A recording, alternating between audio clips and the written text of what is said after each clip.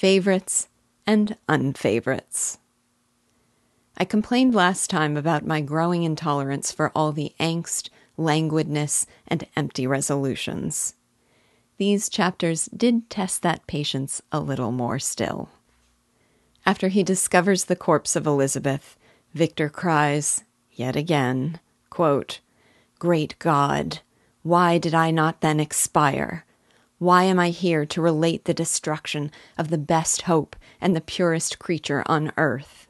Unquote.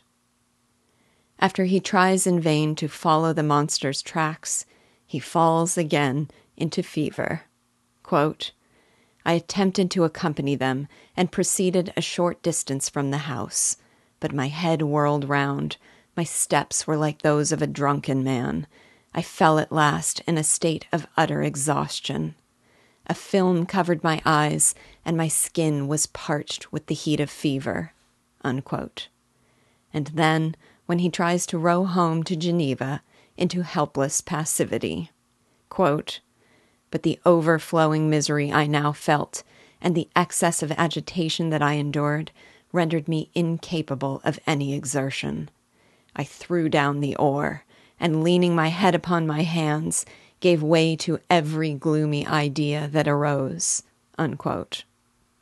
He calls in the same language and with the same fervency that has never before yielded action or results for revenge. Quote, "I was possessed by a maddening rage when I thought of him, and desired and ardently prayed that I might have him within my grasp to wreak a great and signal revenge on his cursed head." Unquote.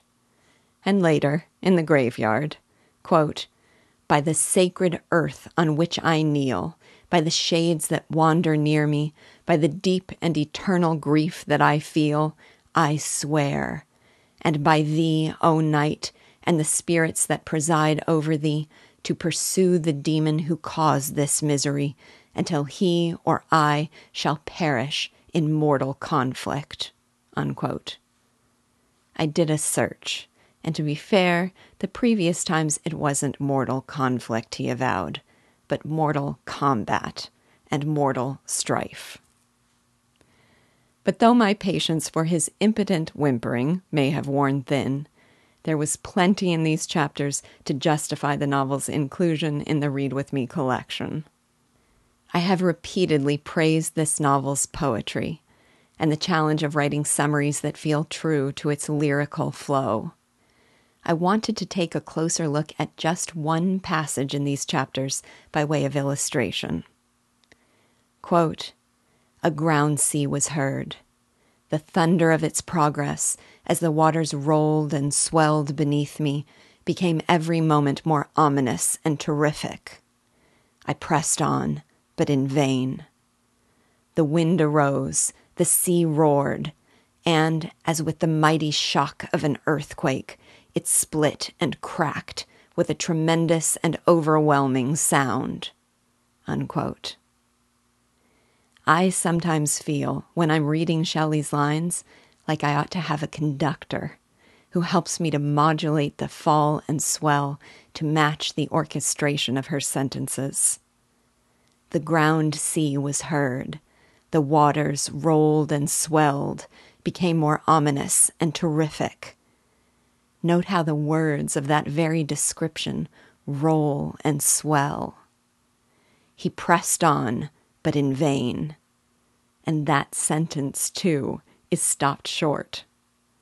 The sea roared, and as with the shock of an earthquake, it split and cracked. And the action is echoed in the sounds: shock, split, crack. I suspect none of this was consciously done. I think this astonishingly precocious teenage girl, who also had the benefit of growing up in a home where she heard, among other things, recitations by Coleridge, had an instinctive and uniquely gifted feel for language. This was just one example. I could have taken one from every page. Finally, in the catalog of cinematic scenes, we can now include the graveyard. That scene is alive in my mind with grand and haunting life. I will read it to you here once more, and as I do, paint a picture. As night approached, I found myself at the entrance of the cemetery, where William, Elizabeth, and my father reposed. I entered it and approached the tomb which marked their graves.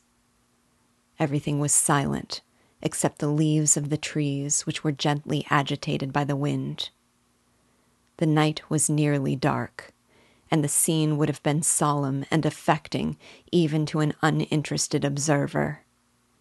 The spirits of the departed seemed to flit around and cast a shadow, which was felt but not seen, around the head of the mourner. The deep grief which this scene had at first excited quickly gave way to rage and despair. They were dead, and I lived. Their murderer also lived, and to destroy him I must drag out my weary existence. I knelt on the grass and kissed the earth. I was answered through the stillness of night by a loud and fiendish laugh. It rang on my ears long and heavily. The mountains re-echoed it, and I felt as if all hell surrounded me with mockery and laughter. Surely in that moment I should have been possessed by frenzy and have destroyed my miserable existence, but that my vow was heard, and that I was reserved for vengeance.